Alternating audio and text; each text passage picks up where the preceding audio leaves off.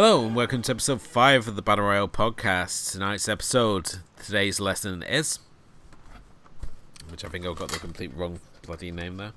I'm your host as always, Edward Jones, and joining me of course is my co-host, the Professor, Mr. Stephen Palmer. Hello everybody. And tonight we're joined once again by a very special guest all the way from Baltimore and French Toast Sunday. It's the one and only Mr. Nick Rehack. Oh, thank you very much, sir. How are you guys doing? We're doing good. Thank you for obviously joining us and coming on to discuss Battle Royale. I obviously have to ask, as we do with everyone who comes on the show, I mean, what's your sort of history with the film? Is this something that you hunted down when it came out, or is it something you sort of stumbled into through sort of word of mouth? I stumbled into it through word of mouth. Senior year of high school, so this is like '07, I had heard of a film like this. I'm like, it's pretty wild. Someone's like, yeah, it's banned in America. Like, we'll never see it. I'm like, oh, okay. So it would just be like murmurs on like message boards and things. And then my second year in college, so let's say, was that 08 into 09, somewhere in there, I somehow got my hands on a bootleg DVD copy of it. So it was like YouTube, like quality wasn't like obviously the clearest thing. But I remember watching it and being like astounded. I'm like, this is great. I'm like, I want more of this kind of thing. And then, like 10 years ago? I can't remember when, but the Blu-ray box set came out here on the stateside. I immediately nabbed it up. And everyone's like, yeah, it's the first time it's been on the States. I'm like, maybe legally. Yeah. But I was very excited when it came out. And anytime I get a chance to, people are always like, man, I need something action-packed. I'm like, well, I've got the movie for you. Definitely so. I mean, it's so weird because as we talked about on many of the times on our other show, the Asian Cinema Film Club, that over here in Britain, I mean, obviously it comes out in 2000 and sparks this whole cultural revolution in reviving the interest in Asian cinema, and obviously for you guys in the States, because of, the climate that you have, obviously, with the amount of high school shootings and other issues regarding sort of gun crime and violence, and just sort of kept getting pushed back. And I think I can't help but think that you got us back by delaying Snowpiercer till, well, this year. So we finally got to see Snowpiercer. That still blows my mind. I know, and it was all because of one Weinstein. He just threw his toys out the pram, and as part of him being locked up for being the scumbag that he is, we finally got it released. So, but I mean, the way the studio systems work constantly astounds me. I mean, you look at Underwater, that was completed in 2017, only now released in 2020 because Disney decided to clear the shelves of Fox. So, and that's another good movie that people should be talking more about, but they're not. So maybe when we finish this, That's always how it's going to go. Sorry? Wait, Underwater, are you talking about the most recent the most one? The one with, what's her name? Kristen Yes. Stewart? And Vincent Cassel. Really? I didn't know it was hanging out for that long. Yeah, it was. It's on the shelf since 2017, much like Cabin in the Woods. And Cabin in the Woods only sort of came out because of 4. That they basically was like, oh, what else have we got with this guy? And then they sort of dusted Cabin in the Woods out and brought that out. So it's just the darndest thing that when you think of that studios invest money into making something and then just leave it on a shelf. Yeah, and then it just sits. And then it makes you wonder what else they have on the shelf, starring who and what. And I mean, it happens all over. So, we'll bring it back to our Asian cinema, Elwood. Film, Il Mare, French title, but it's a Korean film. Really was part of the sort of the Korean wave back in the early 2000s. Really popular film, huge star in it, or a couple of huge actors in it, but wasn't going to be released on the shelf. And then the lead actress starred in My Sassy Girl, which then became a huge pan-Asian hit. And they said, "Oh, we can release this film now," and it was it was another huge hit as well, and indeed got a Sandra Bullock remake in America, but they weren't going to release that because I guess the money that you make, the money that you spend making a film, it is still only 50% or 60% of what you spend in total with all the publicity. You know, we always talk about how much a film costs to make. Well, that's maybe 50-60% of it. It always seems that the 40% of the cost is absolutely in the marketing and in the distribution. So maybe sometimes if you're not gonna, it's cutting your losses, isn't it? If you just don't think it's going to work, you're better off losing 50 million quid than investing another 60. Yeah, and then if it just so happens, like you said, with Thor and Chris Hemsworth, then you release a movie like that. Well, you really don't need to say a whole lot about it or advertise it a whole lot because people will find it if they like that actor or actress. Yeah, indeed. It's often the films. That's crazy. It's often these films that just go out there and completely shatter our conceptions of what filmmaking is. I mean, obviously, when you look at what Cameron Wood did for horror films and just basically turn everything on its head, playing Absolutely. the tropes in much the way that we saw with Scream. So it's just a shame. And then we sit around wondering, so like, oh, why is there no more films like this? And it's like, well, because we had this film sitting on the shelf for like 3 years. Nobody thought that we should be making more of these. So. But obviously back to Battle Royale. I mean, obviously tonight's episode, Life is a Game, we're on the second half of the classroom visit. On our previous episodes, we obviously have seen our class rounded up, and on the previous episode, they got the very much rude awakening that the necklaces around them actually do work, as we saw with poor Nobu, who got his throat blown out, or if you're reading the book, got his head blown off, which probably doesn't help with proving the necklaces work too much.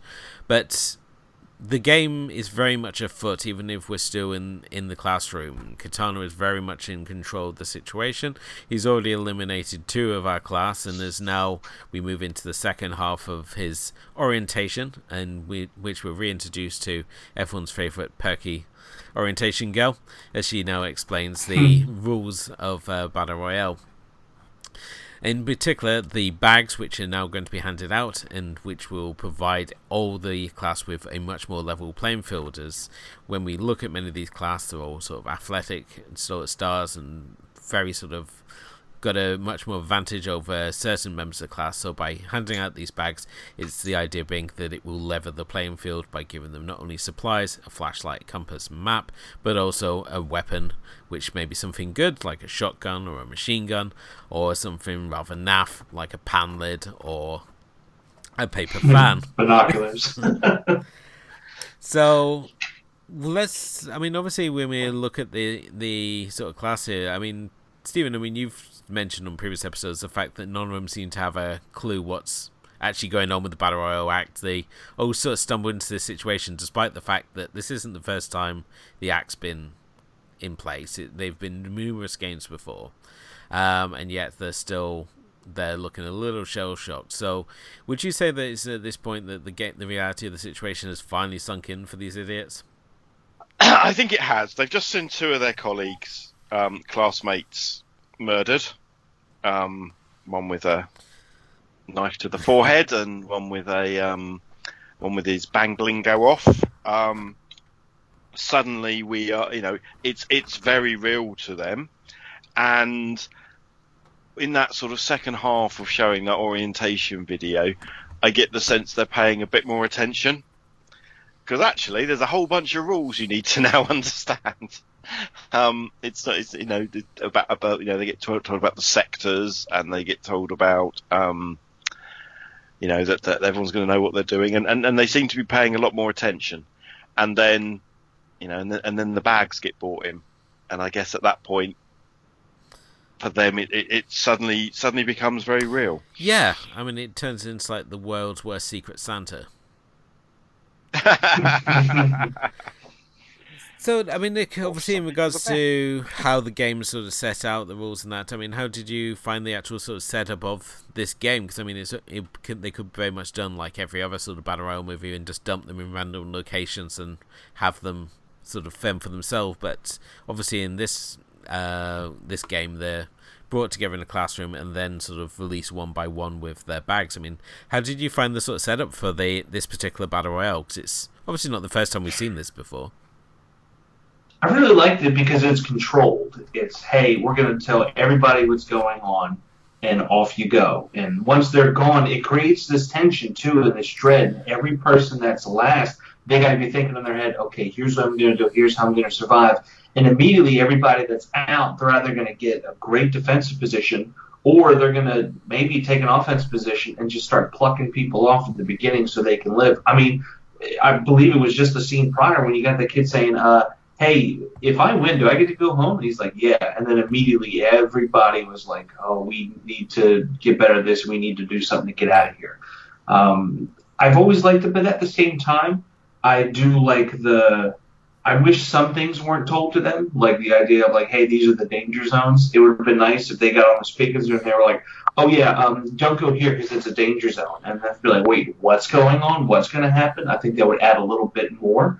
But at the same time, I do like that they tell you like, yeah, don't go over here. But it also, it never really happens. We never really see anything. So it's almost like, why even bring it up if we're not going to be shown? Was it like a Chekhov's gun? You know what I mean? It's like a Chekhov's danger zone. We never see anybody get zapped because they're not where they're supposed to be. Certainly so. I mean, in regards to the danger zones, they come more into play in both the book and the manga. There's more mention that they sort of linger in the danger zones, but again, nobody's getting their head blown off by sort of hanging around in these areas. But I think it's just more because people are just, if you don't have this, then the audience will go, well, if I was in this game, I'll just go and hide off on this far end of the island. And just camp out there and wait this whole thing out over. Whereas by having the danger zones, you're essentially being forced into the center point of the island. So you're being pushed into fighting whether you want. So you either at that point become either hunter or prey. And it's surprising as well that when we mention this idea of that you get to go home if you can survive the game, is this an obtainable sort of brass ring? Do we think? I think yes and no. I think they don't want them to. They want them to see the humanity in themselves and go, well, these are my friends. These are I like most of these people. I'm going to try to survive it out and be a team. But they do have that caveat of, well, no one can, it can only be one. If you're stuck, then you're all going to die at the same time. So it does have that like moral conundrum in there, and they're trying to figure out like. They're testing them in a way because all the rules came in place because, kids were rebelling, kids were acting out. So they're like, fine, we're just going to start killing you off. And because of their attitudes, what brought them there, that's realistically is what should save them. But if they kind of showed the opposite of like, no, we're actually good-hearted and there's, purpose there, then maybe they won't. But, later on in the film, we kind of see what's going on, what's really happening. So, but I'd like to think it's attainable, like it's doable. And Stephen, I mean, you obviously mentioned previously about the lack of family connection here that these kids have. I mean, obviously, they're told that their parents are aware of the situation, which is just blows your mind. It's sort of like, oh yeah, little Jimmy's been sent off this island, has completed a battle royale, might be coming home in a body bag. Just to let you know. Bye. Yeah, yeah. It's a weird promise to make in the confines of this film and the characters that we know, because we know, for example, Shuya, our main character, his dad committed suicide in the opening scenes of the film, so he hasn't got anyone to go home to. We know that his best mate Nobu, although now he is, he's dead. He hasn't got so much to worry. He also comes from the children's home and the orphanage. Yeah, we know that. One of the female characters, we're going to find out she ain't got much to go home to because of how she's been treated by her step-parents. And in fact, none of them seem to have any kind of familial relationships at all. There's no siblings, there's no parents really mentioned. The only person who seems to be a parent, and we don't know this yet, is Kitano, who has a very strange relationship with his daughter and a paternal relationship with one of the students. So it seems like a strange promise because the only characters we know about with a family, you wouldn't want to go back to them, or there's no one to go back to. But then this talks to that there is something about this film. There are a lot of characters, there are a lot of kids here. There are 50 kids? Yeah.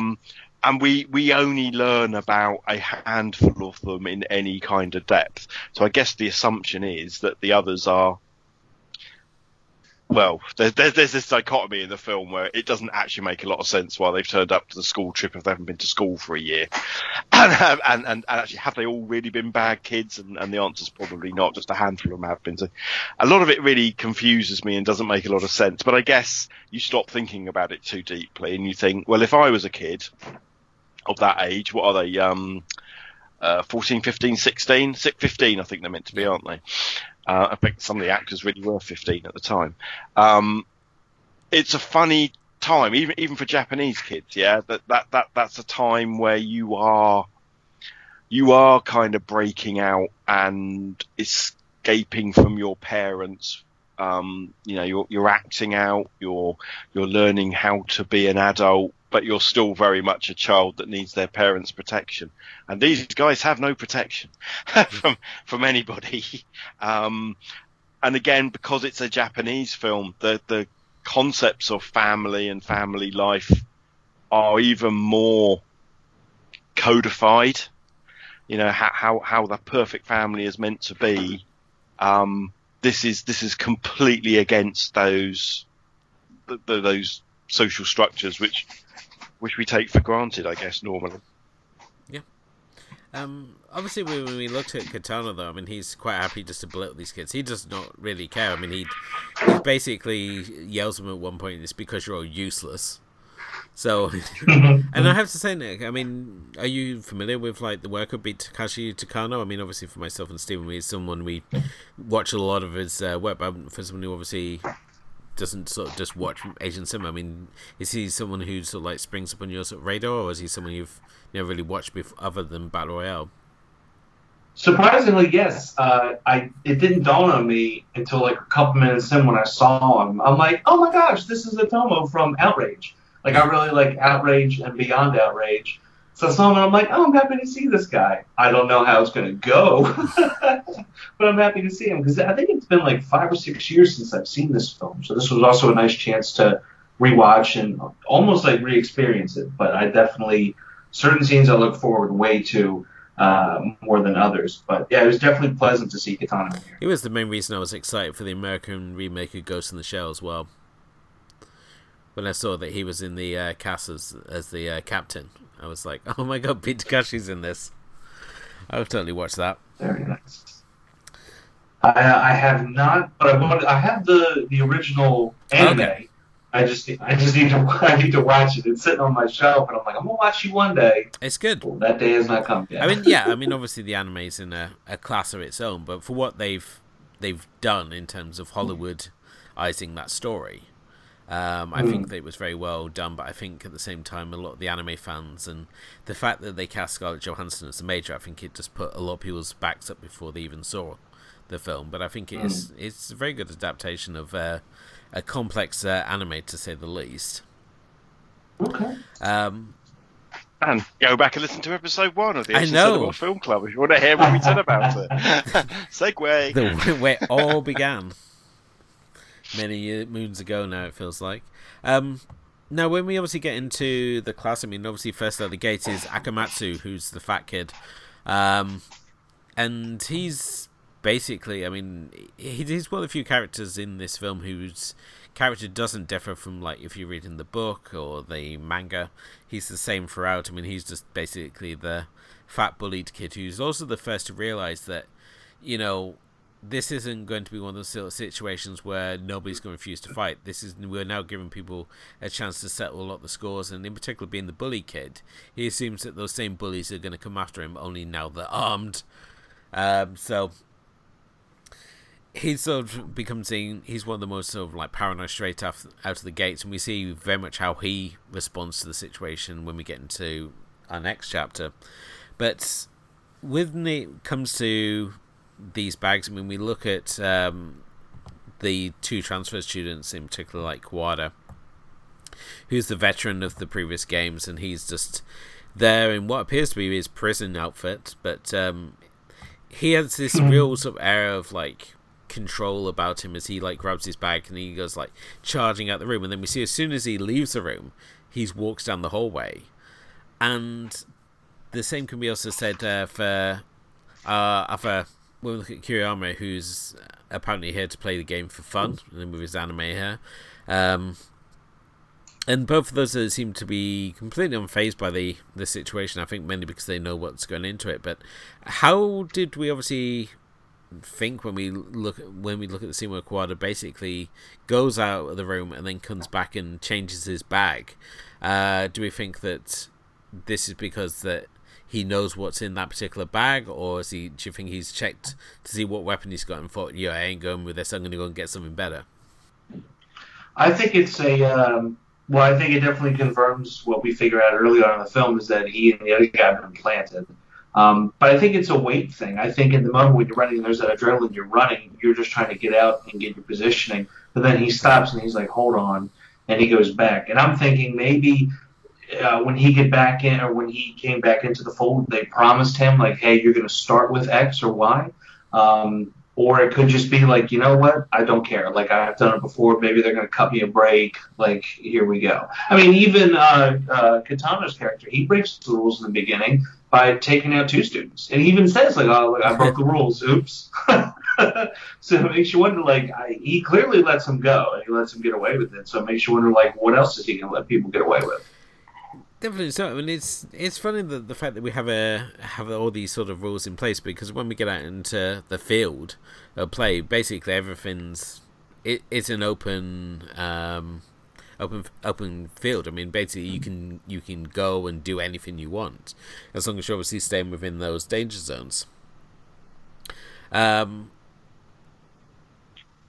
will also have to bring up my constant complaint, but this will be the last time, that how come these 2 guys are boys 5 and 6 Yes. if they are new transfer I don't know what your students to the obsession with class. these numbers That is true. I just never thought about this. The numbers, they're given numbers, right? The 2 new guys should be at the end of the list. Because this numbering, they do this in the Japanese schools. You'll be student 5.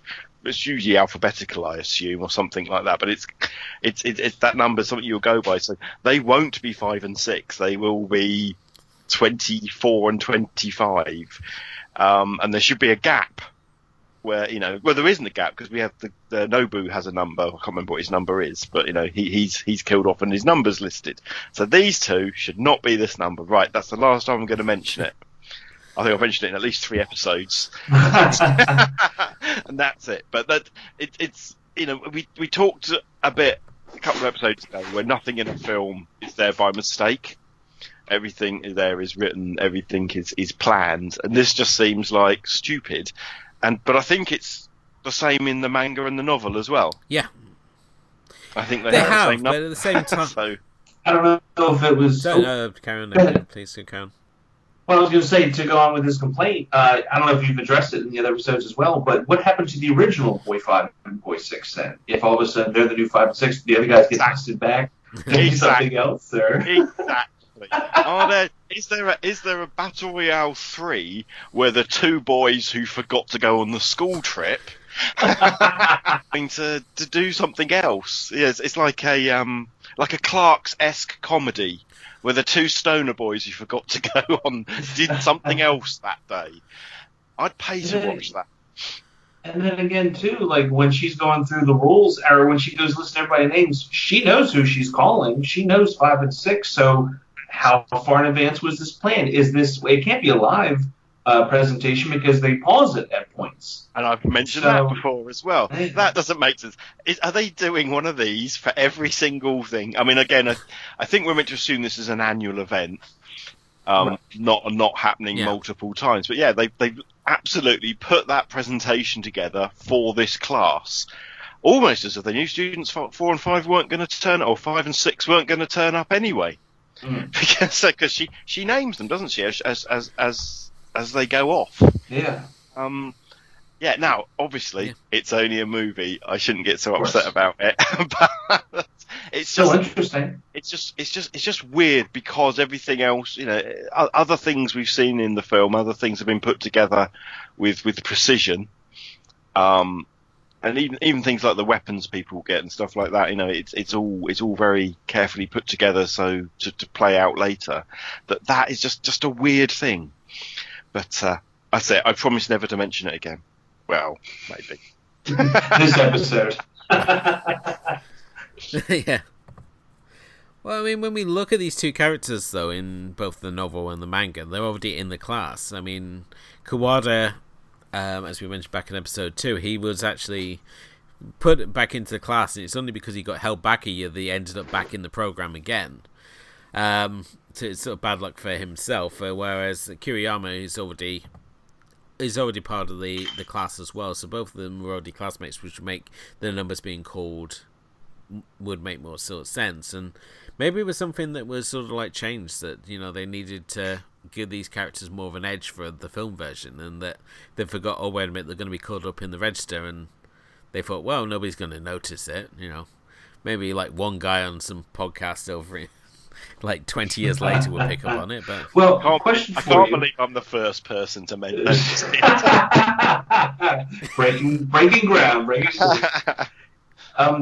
It obviously you're familiar with the book and the manga. Is there mystery and not intrigue? Obviously, this whole thing is fascinating, intriguing. But is there any mystery in the novel and the manga? Because maybe they want to add a little bit more of like mystery and like, oh, there's a twist kind of thing to it. So this way, not only are you engaged in trying to see who's going to survive, but you're also trying to figure out like, hey, who are these people? Like, who are these two guys? Oh, and with these two guys, their backstories, along with many of the other students, is a lot more filled out because you obviously have the space to fill it out. I mean, in a film, you aren't exactly constructing something like Dune here, where you can have like elaborate storylines for every single character. I mean, we got an hour and a half of film to fill here, so you can't film the backstory of every single character. They tend to reserve it for like the main ones in the film. But when we look at Kiriyama, he was this kind, loving student, and then he loses his mother in a car crash, as we mentioned on the previous episode, and he just becomes numb to the world. And this is where he ends up in this sort of serial killer state, whereas in the film, he's just brought in as this delinquent who likes to kill people for fun. And Kawada is very much just the same. He's just a veteran from the previous games, but in the book and the manga, he's been drafted back into the school system as his and essentially set up to continue his life. But obviously, with the scars of being in the Battle Royale program, it affects him so that he's obviously held back a year and then just inadvertently drafted back in. So it was never the plan to put a veteran in. It's just something that happened because of his life choices. Which, again, doesn't make any sense, right? I mean, they picked the same school 2 years running, and these kids didn't notice the class above them are all dead. But they first off, Stephen, True. They never turn up to school. And we also have our running conspiracy that Kitano is the reason that they're, because nobody stabbed him in the ass. So that his revenge on this class, because he was obviously a teacher at the school, him getting stabbed was like the final straw, and he disappears off for the year and becomes part of the Battle Royale program as the program administrator. So it would make perfect sense for him just to draft this class in as his revenge against them, even though it's never directly addressed. It's all under the illusion that it's this lottery that the class have been chosen by, but maybe Kawada went for a different school and he thought, I'm drafted to a new town and whatnot, I can have a new start, and it just happens that was the town that they're drafting for this year's lottery. Maybe we need to get out of this classroom because I'm picking it apart. And we need death. Now, I mean, when we look at Shuya when he goes and gets his bag, did you notice that Kitano turns away and he's facing towards the blackboard, and he's not doing that for anyone else who lives there? It's almost like he can't look at Shuya's. He's almost dealing with sort of like the guilt that he killed Nobu. That he can't look at Shuya directly in the face as he sort of like sets off on his sort of course. He just turns his back on him completely, and every other class member, he's there and he watches them go, and for a few he taunts them as well. And then that never even dawned on me. I just, okay, that's interesting. No, I had noticed that as well, but you're probably right because he knows, Kitano knows those two are best buddies. And maybe there's a flicker of guilt. Because we get that, and we also get the scene shortly after he kills him, where he's sort of like, where he says, "I strangely respected him," which is just this throwaway line, and it just makes me wonder. It's all like, yeah, I mean, but nobody stabbed you in the ass. I mean, I don't understand what you particularly respect about Nobu, but certainly with this whole like second part of the classroom scene, I think it really establishes there's a lot of innocence in this. That the fact they're on this island, not all of them are going to become killers instantly, and you even have the girl who throws her pack away, which is a protest move, certainly, Absolutely. but a stupid one. Well, unless she had a vase of flowers as her weapon, but she's missing out on the flashlight and stuff like that. But that was kind of interesting, and again, something that wasn't explored anymore in the film. I can't remember what happens to her. I think that she's she's one of the students who kills herself.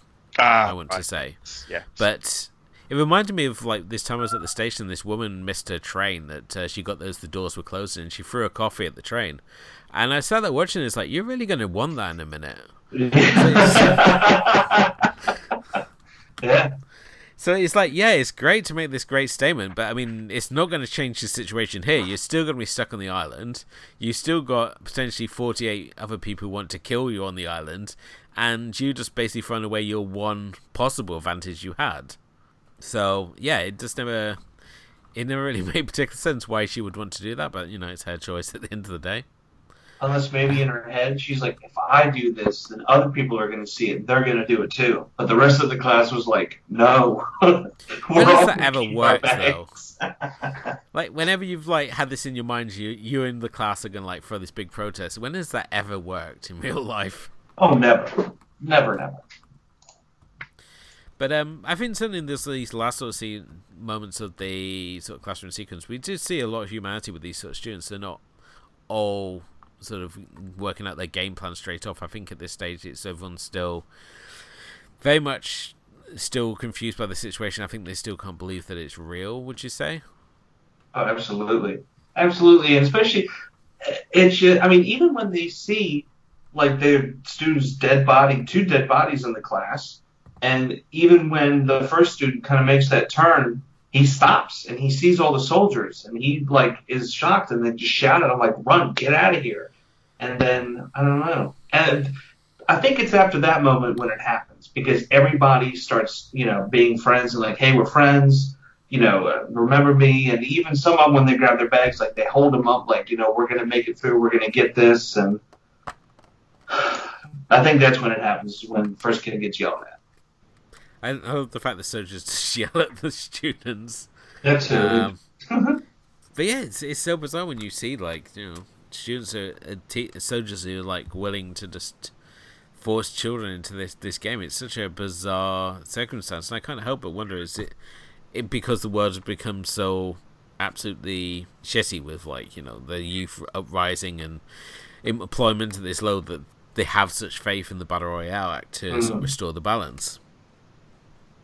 I mean, yeah, one of the things we don't really get to hear about is, I think this has been going on for a number of years. The Battle Royale was passed at some point. There have been a number of Battle Royales that have happened.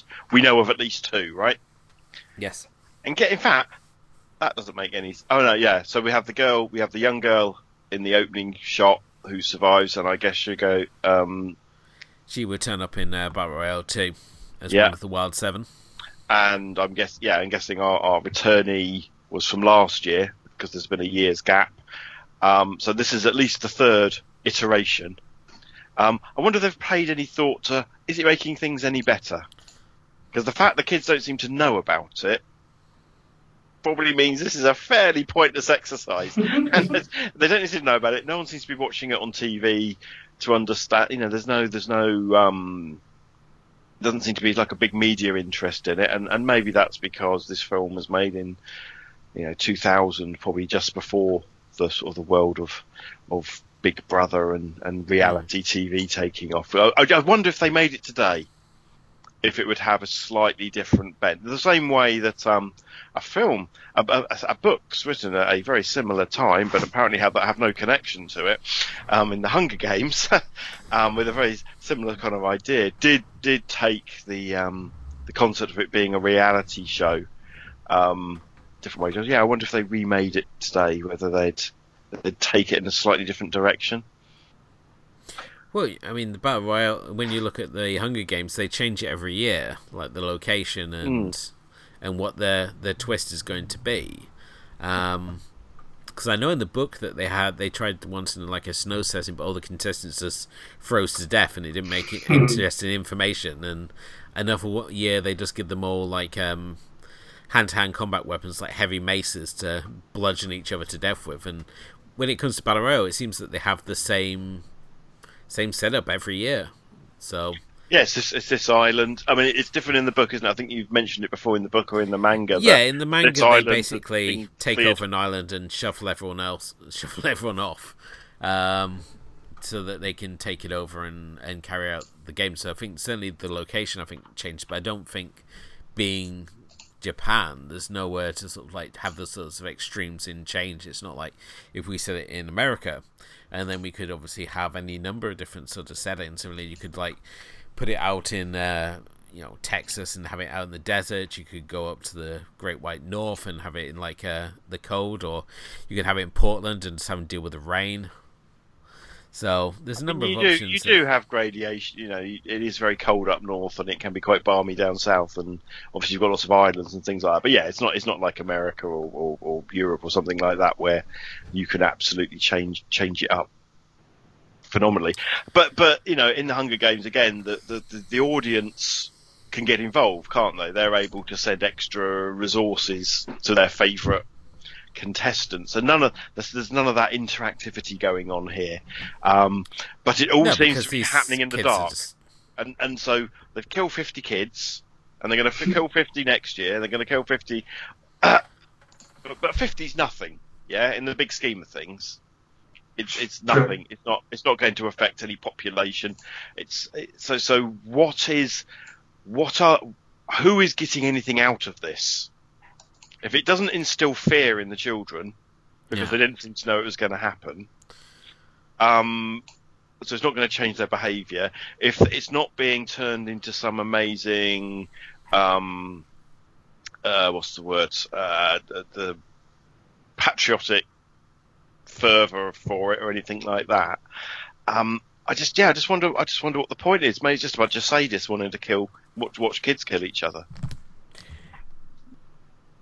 Well, I think the program in place is the higher ups in the government feel like it's going to make some difference, but as far as like executing it and seeing it through, I think it's all for Kitano's benefit. He's just like, he's like, all these asshole kids all this time, and guess what? Now I'm the ultimate. He's like, now I want you to know your demise is because of me. He's like, you're not going to ruin my life anymore, but guess what? All of yours are ruined.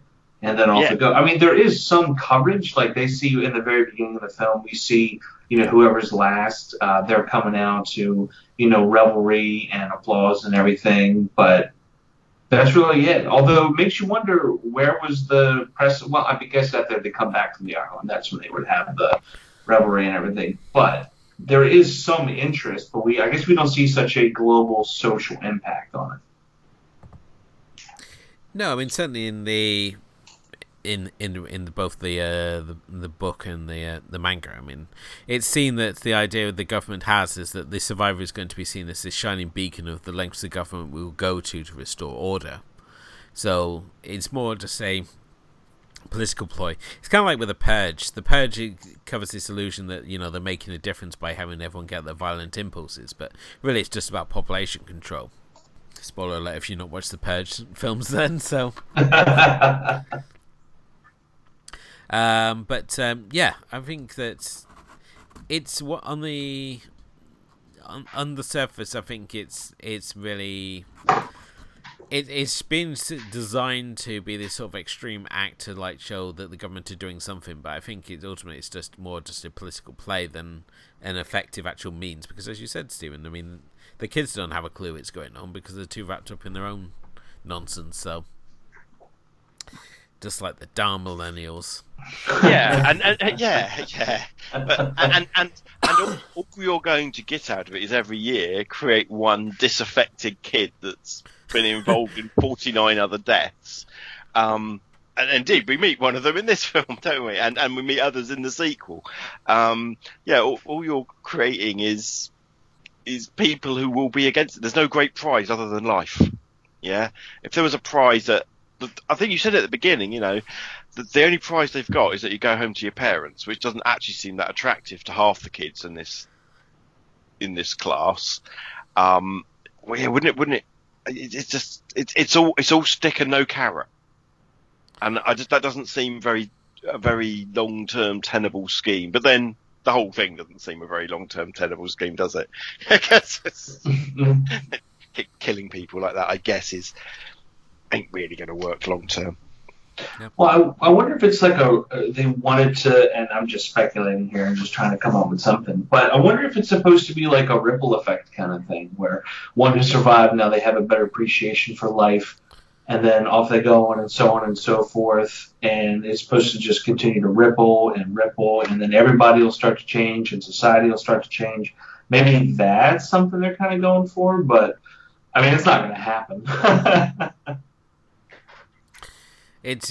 You have to just wonder is like what the people that this program puts out. I mean, they got to be some it's got to be the sort of experience that really sort of messes you up for life. Really, that it's not the sort of ideal model citizen you're going to produce through this. It's sort of like, oh look, we got young Shuya here. He killed 48 of his fellow classmates.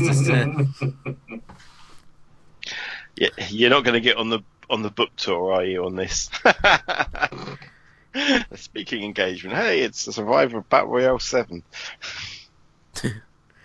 That'd be like the greatest Big Brother guest ever. That was my favorite season. And then we'll have all sorts of other variants of it, won't we? We'll have it in drag, we'll have it in different countries. I love the fact drags where your mind goes to, not like, oh, maybe they do like different weapons, or they do like older kids, or they do boys versus girls. No, drags where your mind went to first. I'm just being modernist about it. That is what would happen, wouldn't it? There would be RuPaul's Battle Royale. There would have to be. That I would pay to see. It's insanely unpopular. You say that now, but then when it starts happening, someone's going to be raking in the money. No, you go first, Nick. All I was going to say was I always find it funny that I don't have the most experience with Asian cinema or anime or manga for that matter, but some of the anime I have watched and other cinema I have watched, it's always that one kid with like the crazy, wild up, different colored hair, usually in that black tracksuit looking thing that's always the crazy one. And I feel like as soon as he shows up, everyone's like, oh no, he's going to be insane. And then he ends up being the insane person running around with an Uzi the entire time, grinning from ear to ear. And I just think that it's funny that such a cliche character has been around since the 2000s, if not before, because I assume that this manga was out a couple years before the film. I mean, what you've got to remember, Japanese society is very structured. They don't, as a rule, celebrate the different. You know, the rebels. They exist, of course they exist. You know, it's not a perfectly ordered society over there. Right. But yes, that trope exists. That guy's got crazy hair and he, I don't know, wears eyeliner or anything which probably we wouldn't bat an eyelid at anymore. Although we might have done in the 50s or in the 60s. So imagine Japanese society maybe 20 years behind us, and in some ways 200 years behind us. But that absolutely will be a very valid trope that you spotted, yeah? Not just in manga and in anime, but in live action as well. We will see that the the crazy kid. I think we saw it in Death Note as well. Actually, another film that we looked at, Elwood. The character with the character who looks like he stepped out of an anime, frankly, as you call it, is going to be the crazy kid because he's not conforming. He's not wearing school uniform. He's not wearing, they look at them, their school uniform. It's all exactly the same. The haircuts are all exactly the same. Yeah. Apart from these and therefore they're not part of society. So they're given license to act crazily in media, in fictions. So I think that's a very valid point. And we've seen it over and over and over again. And Japan especially so, because it's so. Their society is so structured and orderly, and unlike what we're used to in the West, where since the 50s, since James Dean, we've grown to love our rebels. Yeah, our rebels are our heroes. Our rebels are who we aspire to be. Whereas in Japan, the rebel is the outsider. Not to be admired, but to be mistrusted. Yeah. Okay. I like that. I like that response. You're welcome.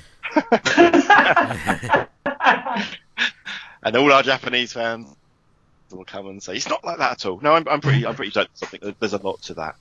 I still look at this film and wonder how they ever considered the idea of making an American remake of this. It's just an absolute feat of filmmaking. Just the fact that you got 50-odd characters who've all got identifiable personalities, who've got backstories and personal goals and plot lines and stories, and you expect somehow to transfer this over to the American style of filmmaking is just absolutely astounding. That let alone the content of this film, that you would think you could even transfer this across. I mean, we have enough problems with adults engaging in violence, never mind children engaging in violence, and certainly when we look at how crazy the world is at the moment, and certainly for our friends over in the States, that it seems like there was that period where it seemed like every week there was another high school shooting happening. So I was surprised you guys even got Battle Royale, to be honest, the fact that it somehow managed to get over there. So,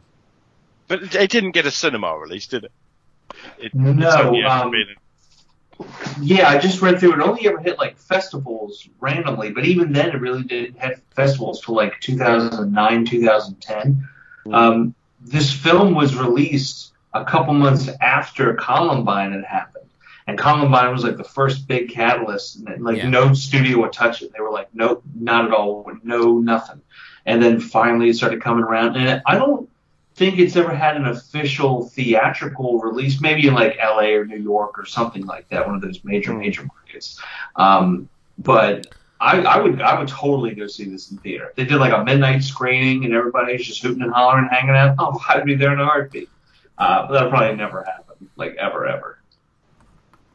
I that's what you guys at French Toast Sunday need to get on. Hold the first American screening. Yeah, once they allow everybody to start going back to, I'm going to movie theater, but once people are more comfortable going to a movie theater and everything like that, but who knows? In someone's backyard or something. I don't know. You guys all got huge houses and land, and myself and Steven don't have huge. It's not that big. A couple of us are in row home, townhome type things, but we do have some friends. We've been having backyard drive-ins. So last weekend they had a big tarp and a projector, and we all hung out in their yard and watched Face Off. Oh, nice. That was really, really good. Occasionally the gang and I will do we'll all watch a movie on Zoom together where we're all on Netflix and we just count 3, 2, 1, click.